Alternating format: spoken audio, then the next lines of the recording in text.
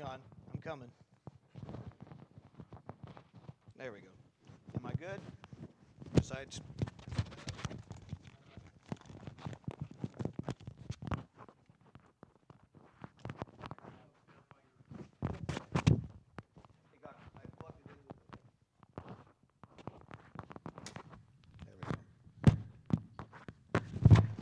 We'll try again.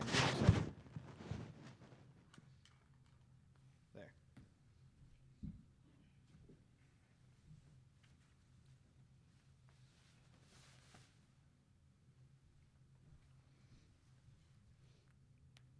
There we go. Am I working? That was a great start. All right. I'm going to start off with an introduction, kind of a little bit more of the practicality. Jason did a lot more talking about what was going on in the conference. The theme of the conference was really, worship and conservative worship, and a case for why are we conserving traditional music. That was kind of the whole theme, and Jason kind of focused more on that aspect. I'm going to be a little bit more practical, but we're going to get into some Bible too. I'm going to use up the rest of his time that he didn't use this morning. No, hopefully not. Hopefully it won't take too long. I would tell you a little bit how the conference was laid out, how we. I'm going to try to preach from my tablet here. We'll see how well that goes. I got my notes too, but we'll. As far as who all was there, well, it was hosted by Herbster, Mike Herbster. Or I mix up the two twin brothers. Was it Mike? I don't remember. Yeah. Mike Herbster. And he's with Maranatha Baptist Bible College now. And a lot of his family was there. Pretty much most of the people who are involved in music in our circles, the churches we would go to, were there. And it was amazing to see people and talk to people you've heard. You've listened to them sing. We never met them. We got to meet some of those people. Many of the pastors that we know from like-minded churches up in Kansas, where we take the kids to camp, I got to see many of them. Pastor Byford, Pastor Heffernan, Marcus Heffernan. I got to see Pastor John Heffernan. I didn't know they were going to be there, but they were there. And Peter Davis. How many of you remember Peter Davis? He was there. He just started a little, I'll get that in a second. He just started up his own website, and he's putting out his own music now. And I was his first customer on his new website. I actually got to test it. We put it in and ordered it, and it wasn't working. He called his tech guy, and then they changed something, and we put in the first order. So I thought that was kind of cool. And we'll sing that sometime, one of his songs.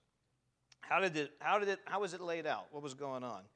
We had 9 main sessions, so we would come in, and each day, the first day we just had one session in that evening. But a typical day would be, you come in early in the morning, there'd be a main session where there would be like a regular service, singing. It was amazing to have hundreds and hundreds of people there singing, and most of them were people who either were in choir or song leaders, so it was really good, powerful singing from the congregation. And we'd have special music, and then we would have one of the main sessions. And then we'd break out, and there'd be anywhere from 5 to 6, 7. You had a choice. Go to one of these places. And I wanted to go to all of them. Couldn't go to all of them, but most of them have been recorded, so I've been going back and listening to those. There was more information there. My notes are basically a skeleton of me trying to, throw stuff on there, and I hope I'm going to be like going out into all these different thoughts. But hopefully this will keep me put together here. It was wonderful. It was amazing. Thank you for sending me. Something I've wanted to do, but it does cost a bit of money, and I'm thankful that the church paid for me to go. I'm going to cover kind of 2 thoughts tonight. Music. I'm not, like Jason said, I'm not going to try to cover an aspect of what is good music, what's bad music. I'm going to more be covering the idea of what is the purpose of music. What is the church's purpose? What are we doing with music? First, we have a different purpose than the world when it comes to the music we put out, and then the Christian's offering of praise. And I'll explain that in a second when we get down to that one. But first of all, if you want to take your Bibles, turn to Ephesians chapter 5. That's where we're going to be at for the most part. We'll move around a couple other places. We're going to be in Ephesians chapter 5. While you're turning there, I'm just going to talk a little bit here. What is the purpose of music? Well, if you're going to go outside the church, it is one of the arts. What's another art? Painting. When you think of another art, sculpturing, drawing, all kinds of things. There's some things that I wouldn't call art that people call art, but I guess it's an art.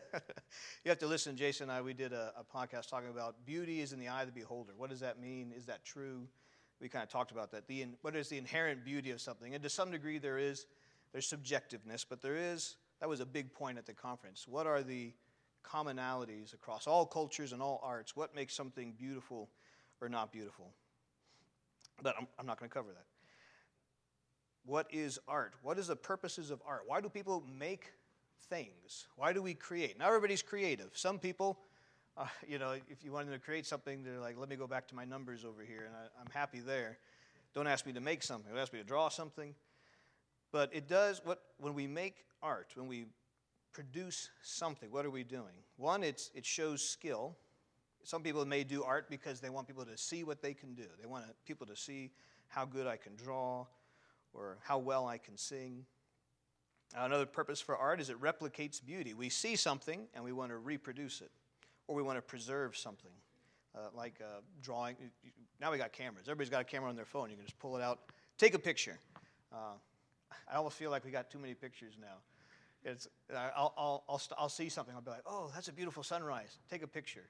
Everybody's taking pictures of that same sunrise. It's on everybody's phone somewhere. It's floating around the internet. You could just say, I want a picture of a beautiful sunrise. Go find it on the internet.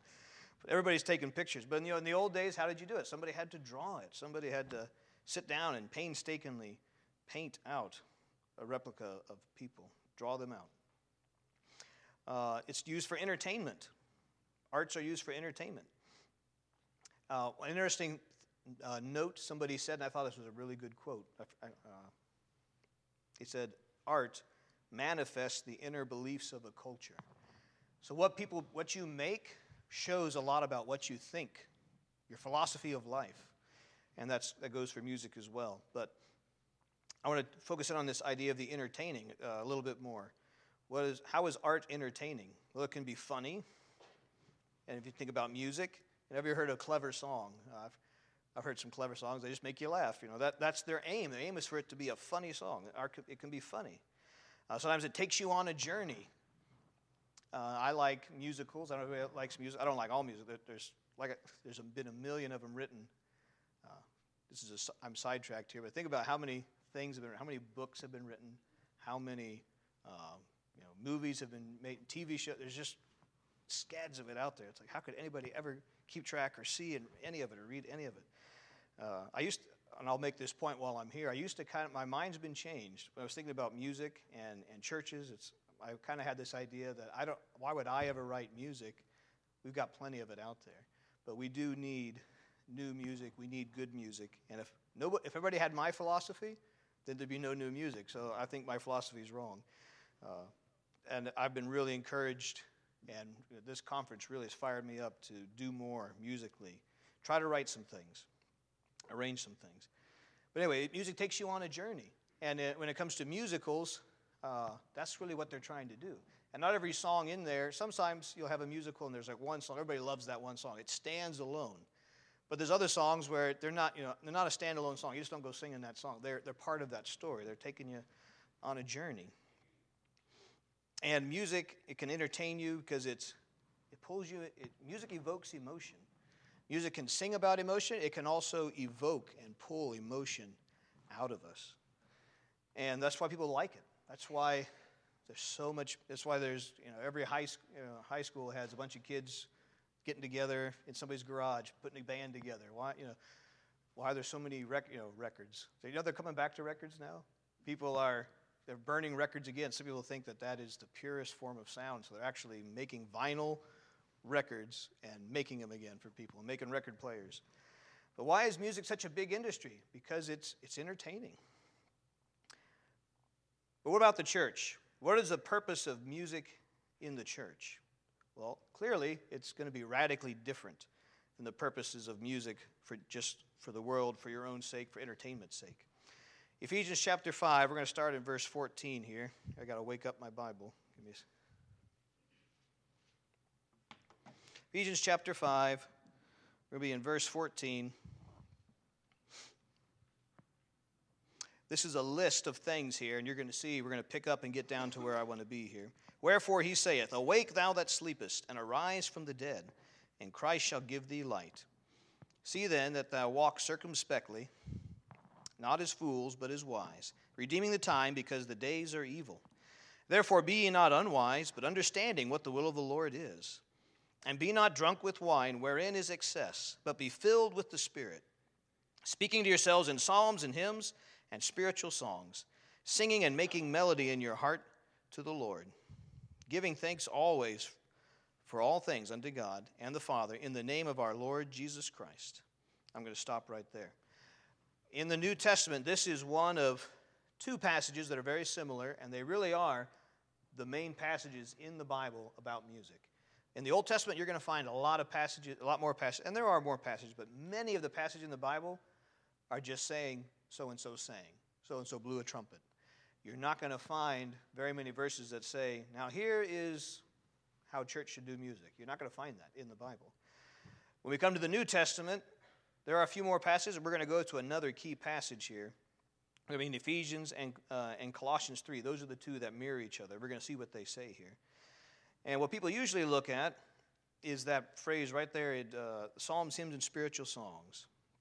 And that's in verse, where is it, 19? Yeah, speaking to yourselves. Look at verse 19. Speaking to yourselves in psalms and hymns and spiritual songs, singing and making melody in your heart to the Lord. Now, every time I've heard this preached, I always hear everybody focus in on the psalms, hymns, and spiritual songs. I'm going to take just a moment, but this is really not the key in this passage. And we're going to go to the other passage in Colossians to emphasize this.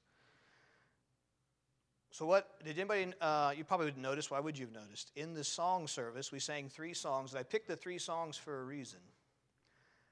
Because I wanted to try for us to sing one each, a psalm, a hymn, and a spiritual song. Now, we don't actually have any of the psalms in our hymnal.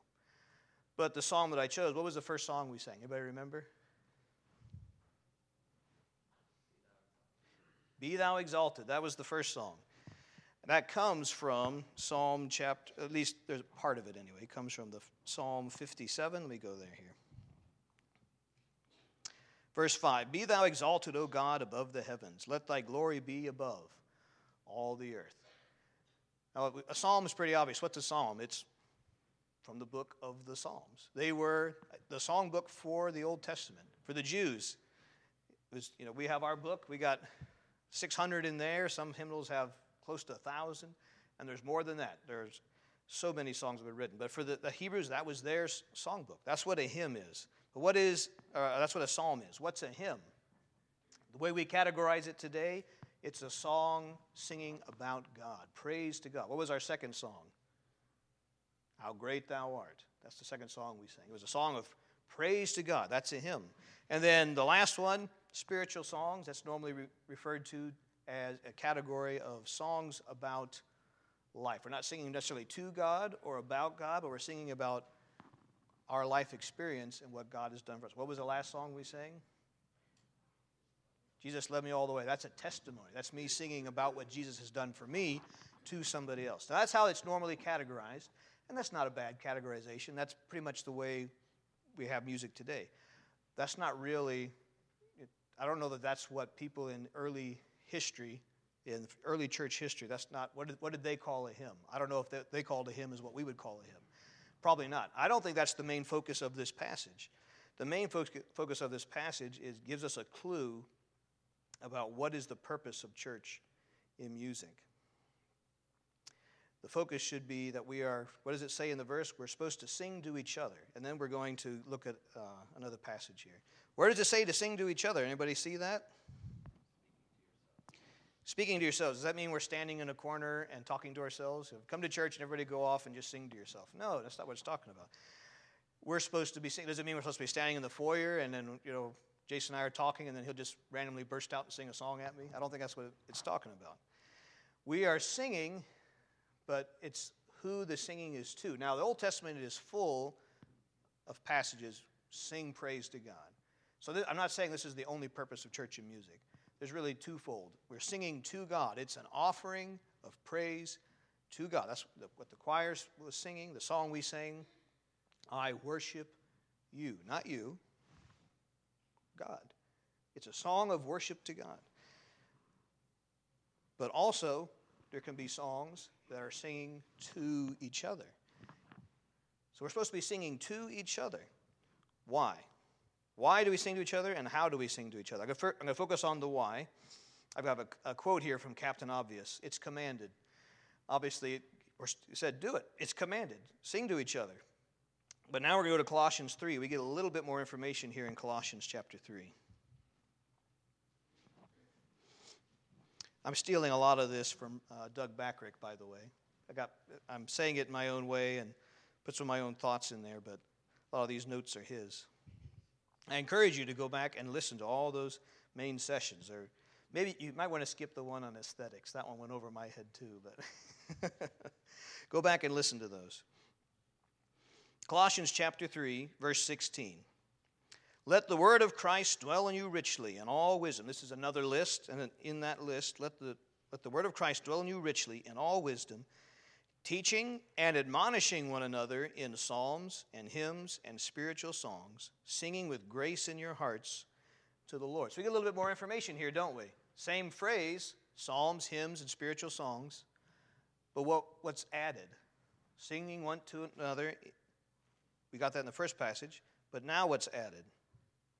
Teaching and admonishing. So our music, our singing should include teaching and admonishing.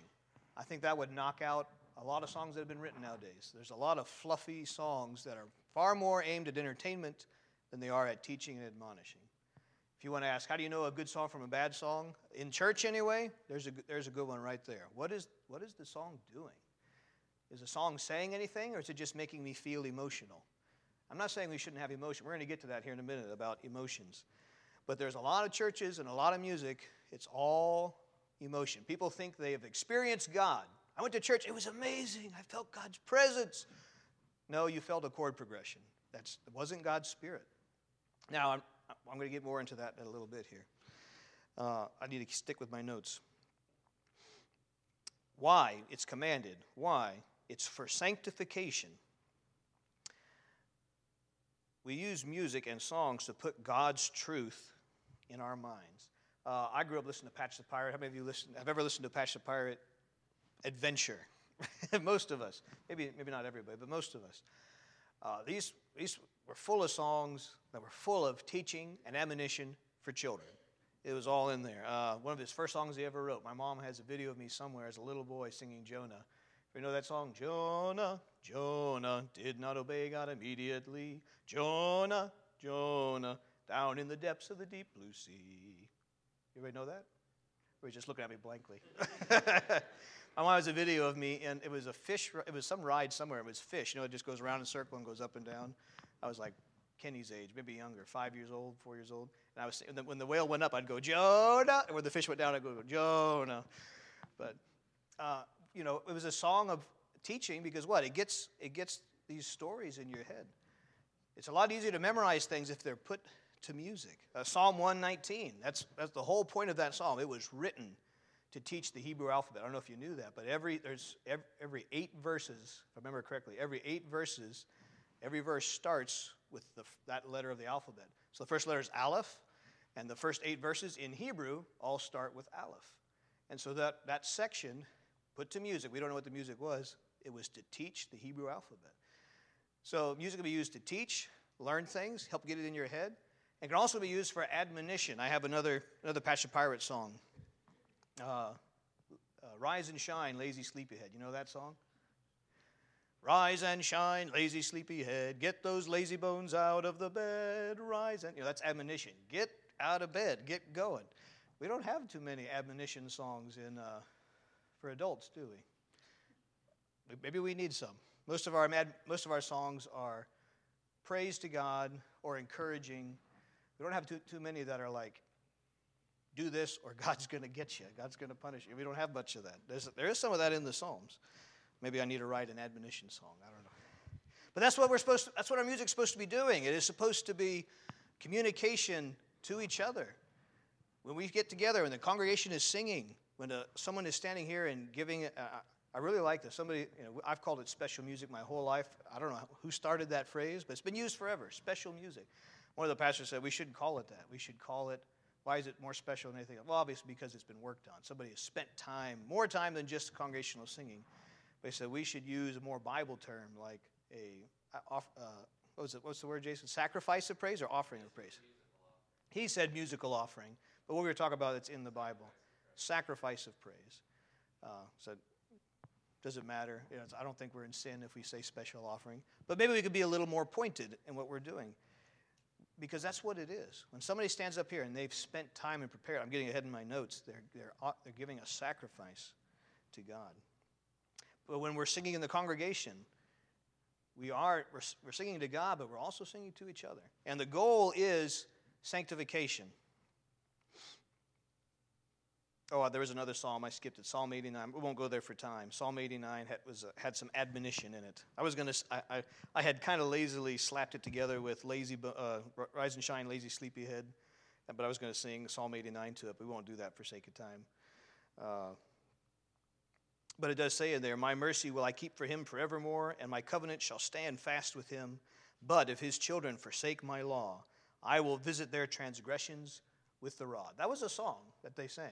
How many of our hymns have God will visit our transgressions with the rod? I don't think we have any that are admonition. But what is the point? What are we trying to accomplish with our music? It shouldn't be the same as outside the church. What is the goal outside the church? Is it fun? Is it entertaining? Is it beautiful? Does it mean can we never have those things? No, but we have a higher purpose for our music. So that's some of the why. What about the how? Well, for the how, come back tomorrow at 8 o'clock for the first session. We're doing a music session next week, and we'll... No, we're not doing that. What I'm saying is it would take way too much time. There was so much good stuff there. Once again, go back and listen to a lot of that. But I'm basically going to steal right out of Brother Backrick's notes here. He used the illustration of a motorcycle, because he's a missionary in the Philippines. He's been here. He was here in 2019, end of 2019. I don't know if you remember Brother Backrick, but he's been a missionary in the Philippines for a long time. Music's been his thing, and he teaches it's Bob Jones Memorial University in the Philippines. And he teaches music there, and he's teaching music to students who are then going out and being the pastors in all these churches, teaching them how to do music so they can lead music ministries in their churches. And he traveled quite often on a motorcycle to get to places. There are villages you just can't get to in a car. Now, he admitted that he likes motorcycles. He says he owns a Harley Davidson. Well, I don't know if he said he owns one. He said he likes them. He said, but even a Harley Davidson would not be the right vehicle for what he needed to do, because to get into some of these villages and some of the little paths and the muddy ruts he has to drive through, he needs a very specific kind of motorcycle that will get him there. And what he's trying to get at is he's using that whole motorcycle trip as a picture of music in a church. What is the goal? What is the destination? The destination for him, he's getting to a village. For us, what is the destination?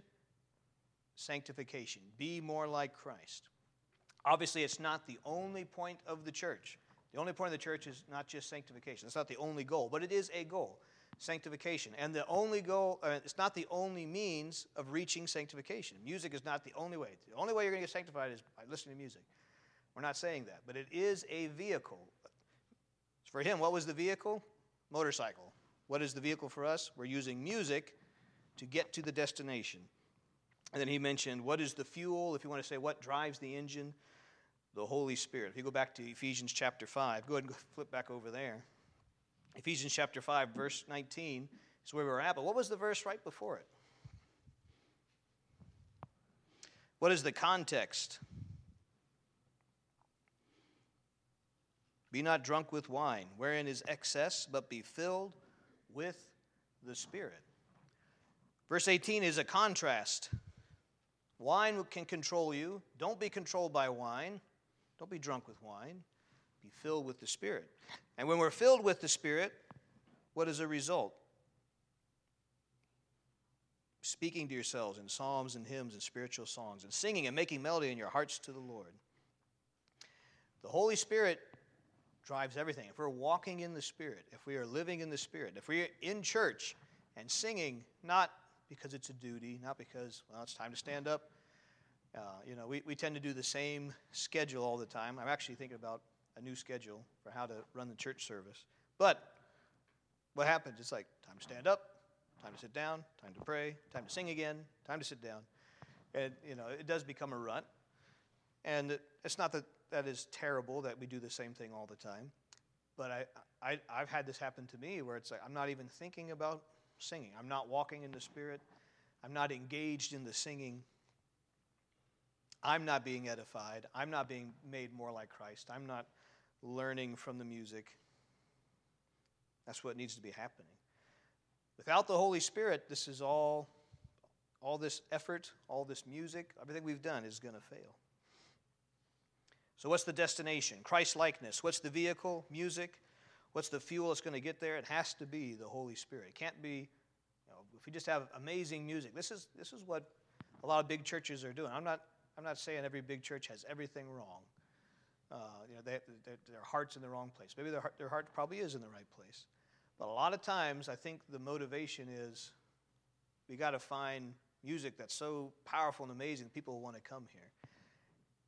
And there's a few problems with that. One problem being, if people come for the music, then they're not coming because they want to know more about God. There's a lot of people that are very shallow in Christianity. May not even be saved. They're just spiritual. I think there's a real movement in America of spiritualness. People are looking for spirituality all over the place. They're looking for it in mushrooms. There's people that believe if you take enough the right kind of drugs, you're going to break into another spiritual realm. And people they're looking for spirituality to come from all kinds of places. They're open to it, and a lot of people are. I feel like maybe American churches have diminished over time, but there's been this reawakening of they've left the church, but they haven't left this idea that there's more to life than just this. There's an afterlife. There's something else out there, and we need to reach those people. But if we get them to come to our church just because we have, rock'em sock'em loud music and a laser light show, then I don't think we have the Holy Spirit helping us to do that. Now, I need to get back to my notes. I went astray. Why have we continued conservative traditional music? We have continued to conserve traditional music not because we don't like change. Well, maybe some people don't like change. my sister doesn't like change. Maybe she's changed over the years. But I remember when we were younger, closer to college age, she didn't like anything. I think she would have liked it if everything would have stayed the same forever. Like if our family, like at a certain point, nobody got any older and it just stayed that way. All her friends at church, everybody stayed the same age, and that was just eternity. Nothing changes. Some people may not like that. Some people like church to be the same forever.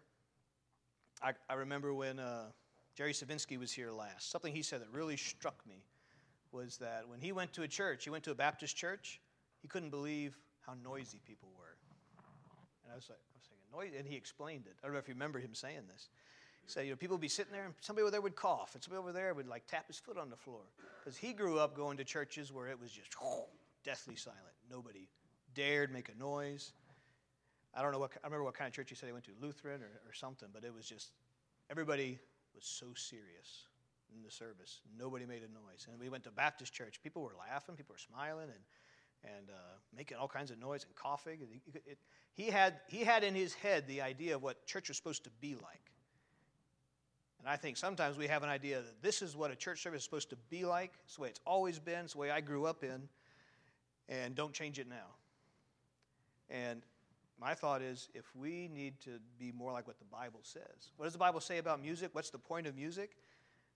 It's supposed to be edifying. The words in it are supposed to be teaching us God's truth. And it's supposed to be admonishing us. And if we're not doing that, then we need to change. And if your reason for not changing is, well, I don't like change, well, then that's not a good reason. I'm not saying we should just change everything. But why have we continued to conserve traditional music? It is because it fits what we're trying to accomplish. We're trying to accomplish growth in people's lives. I kind of got ahead of my notes. I already said this part. Oh, I'll mention this. In his example of the motorcycle trip, not every vehicle is suited for every trip. And I kind of already made that point. But why don't we have... I can remember a song that was sung in West Virginia. When my wife and I were in West Virginia, there was the man who was there who was the song leader. He'd been there for a very long time. and his granddaughter came to visit from college, and she sang a song. And it wasn't a terrible song. It wasn't awful, but it was very shallow. The words were very general. There wasn't much in it that was from the Bible even. And I was just kind of surprised that it was allowed to be sung, but what is the purpose? It shouldn't just be for us. It shouldn't be for me or anybody else to stand here and say, look at how great I can sing. It shouldn't be, well, we got to find the most amazing song ever. Now, I'm going to get into this, the Christian's offering of praise, and talk a little bit how, what are we striving for? What is the Christian's praise offering? What must it be? It must be in accordance with God's prescriptions of worship. And that was the morning message. Jason talked about God, His will, what He has prescribed. This is how I'm to be worshipped. So I'm not going to mess with that. But our offerings of praise, when we come together and we sing, it must be in accordance with God's prescription of worship. Secondly, it must be a sacrifice. I'm just going to read the verse here without turning to it. 2 Samuel 24:24. This is King David speaking. You'll remember this story. Nay, but I will surely buy it of thee at a price. Neither will I offer burnt offerings unto the Lord my God of that which doth cost me nothing. Do you remember this story? David numbered the people, and God came to him. Well, it's a very long story. So God was already angry with Israel. And so when David numbered the people, it had already been said, don't put your trust in chariots, don't put your trust in horses, don't trust numbers. We could go back and look. We're not going to take the time. But it was wrong for David he was putting his trust in the numbers of his people. And his right-hand man, his general, Joab, said, David, why are you doing this? Who cares how many men you have? The Lord will take care of us. But David said, no, number the people. Numbers the people, and then God sends a prophet to tell David, you were wrong in numbering the people. And then God sends, he gives him a choice. Without telling the whole story, David says, I will take the pestilence from God, because I'd rather fall in God's hands and fall in God's mercy than on the mercy of enemies. But after a time of plague and pestilence, another message is sent to David. Another prophet tells David, give this sacrifice, such and such sacrifice. He goes to give the sacrifice, and he goes to a man, and he goes to buy from him some oxen and some material on his land to build this altar. And that man says, King David, take it freely. Do whatever you will. And David said, no, I'm not going to give this sacrifice. I'm not going to give an offering and a sacrifice to God that was free. And I want to apply this thought to our music. Music, our offering to God, must be a sacrifice. It's going to be a sacrifice of time. Not everybody in this church is involved in the music ministry, and that's okay. If everybody was involved in the music ministry, then who would we sing to? Who'd be out there in the pew being encouraged by, I guess it wouldn't be the end of the world. If the whole church was in the choir, then we'd all just praise God. That'd be okay. I'd be all right with that. But not everybody can sing, and we're going to get into that in a little bit later here. But for those that are in the music ministry, it takes time. And when you have a family, like my wife and I, we've got 6 kids. Jason's got 4 kids. Tracy, you've got 4 now. You come to church in the morning, you get through the service, you go home, get the kids lunch, get down for a nap, and you wake them up from a nap, you get them dressed again, go to choir practice, and then you stay late after church, you're working on another. Time to practice music in church is at a high premium. We're always looking for, okay, we'll practice after the service. Oh, somebody else is practicing, and then we only have so many piano players. It can be a lot of work and be a lot of stress. It takes time. If we want it to be excellent, it takes time.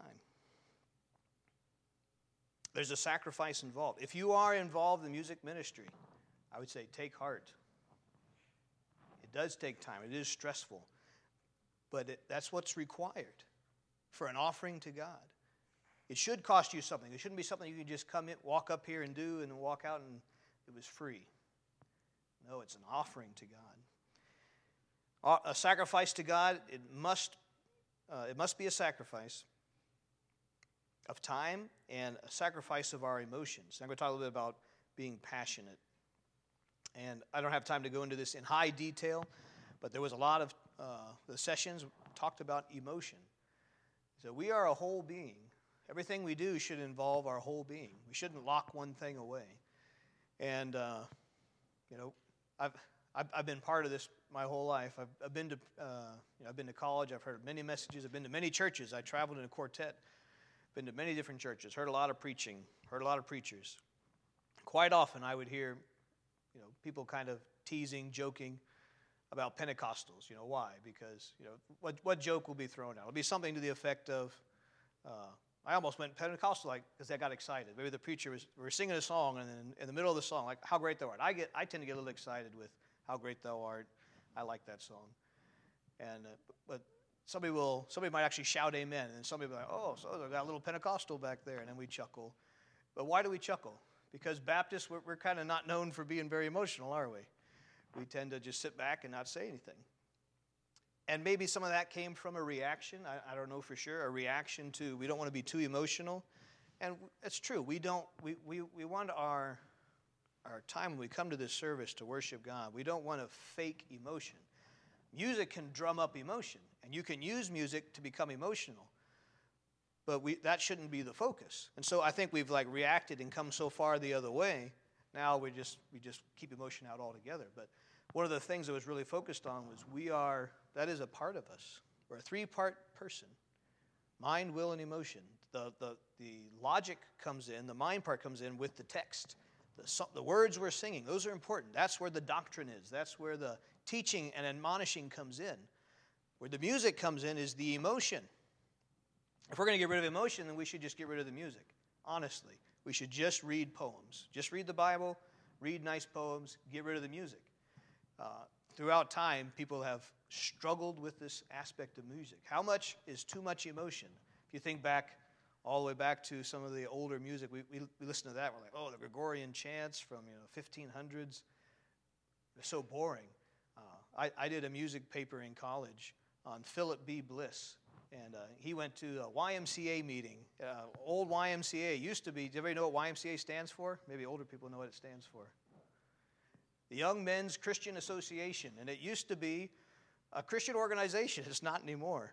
But he went to one of these meetings, and they were singing, and he was so disappointed with the singing and how boring and dull it was. He jumped up and by himself stand up for Jesus very vigorously. And a lot of people liked that. They said, oh, yeah, we don't like this old boring singing. What am I driving at? What I'm driving at is, I've kind of derailed myself, but emotion needs to be there, but it shouldn't be fake. You understand what I'm saying? We need to be real. Our worship needs to be real. And music can drum up fake emotions in us. Now, does that mean we shouldn't have any emotion in our music? No, I'm not saying that either. The two need to be balanced together. The truth and the logic needs to be bound in with the emotion. And there's a lot of music out there.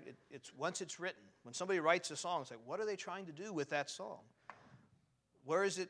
What is the truth of it? And where is the emotion pushing you? And there's a lot of music out there that's not bad, but it's not accomplishing the goal that we wish to accomplish. So when we come, I kind of went back into an older point, but getting back to the sacrifice part, music must be a sacrifice of our time, and a sacrifice of our emotions. What do I mean by a sacrifice of our emotions? We need to care about it.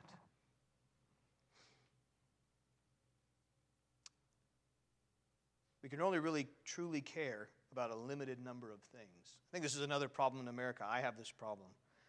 I'm addicted to information. I got this computer in my pocket. I can go on YouTube and I can learn about anything I want. And it's like, I know a million facts about 100,000 different hobbies. I don't know how to do any of them, but I know a lot about them. And everybody's interested in everything. And our minds are so fractured. It's like we don't really care about those things.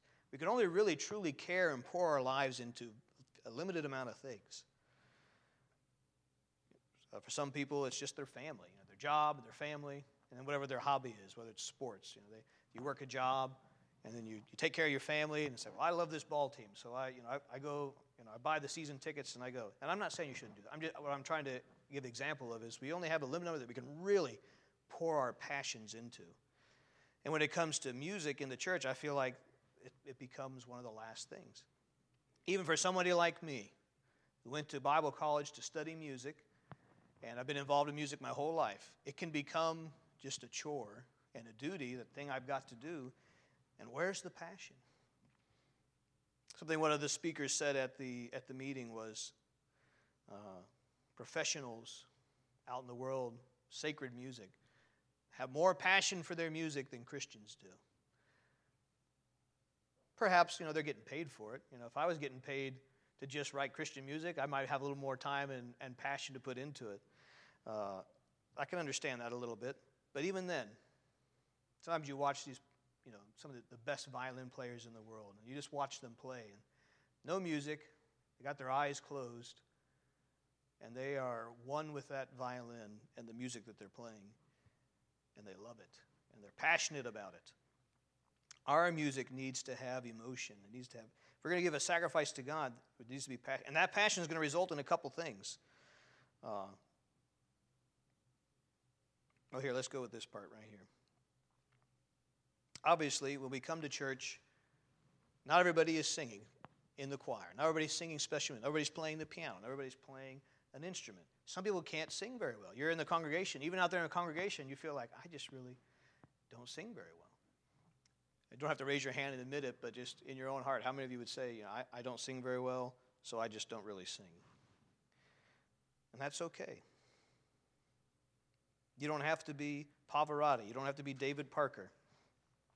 But I don't think you should let that be an excuse for you not to be excited about offering music to God. One of the speakers made a comment about poetry, and he said, if you don't like poetry, you're wrong.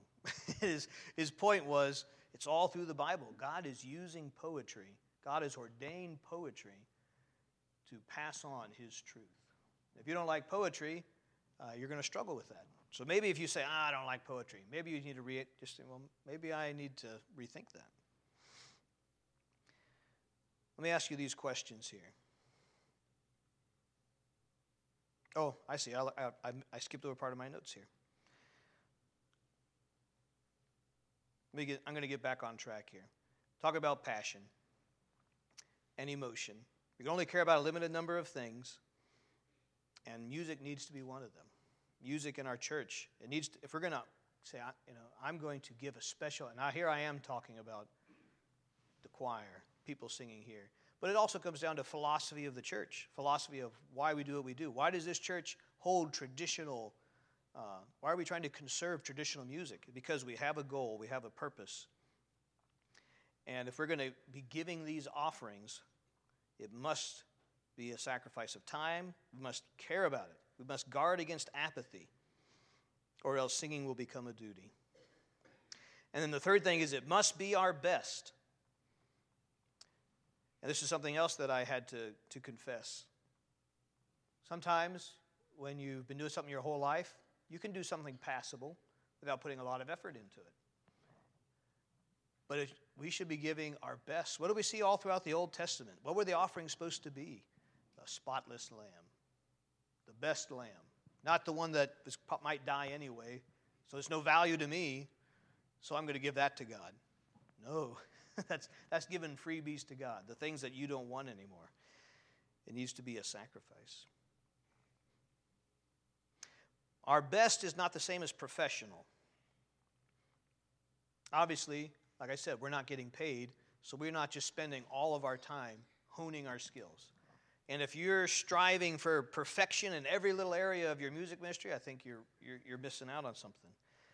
I think you're going to be discouraging people rather than encouraging people.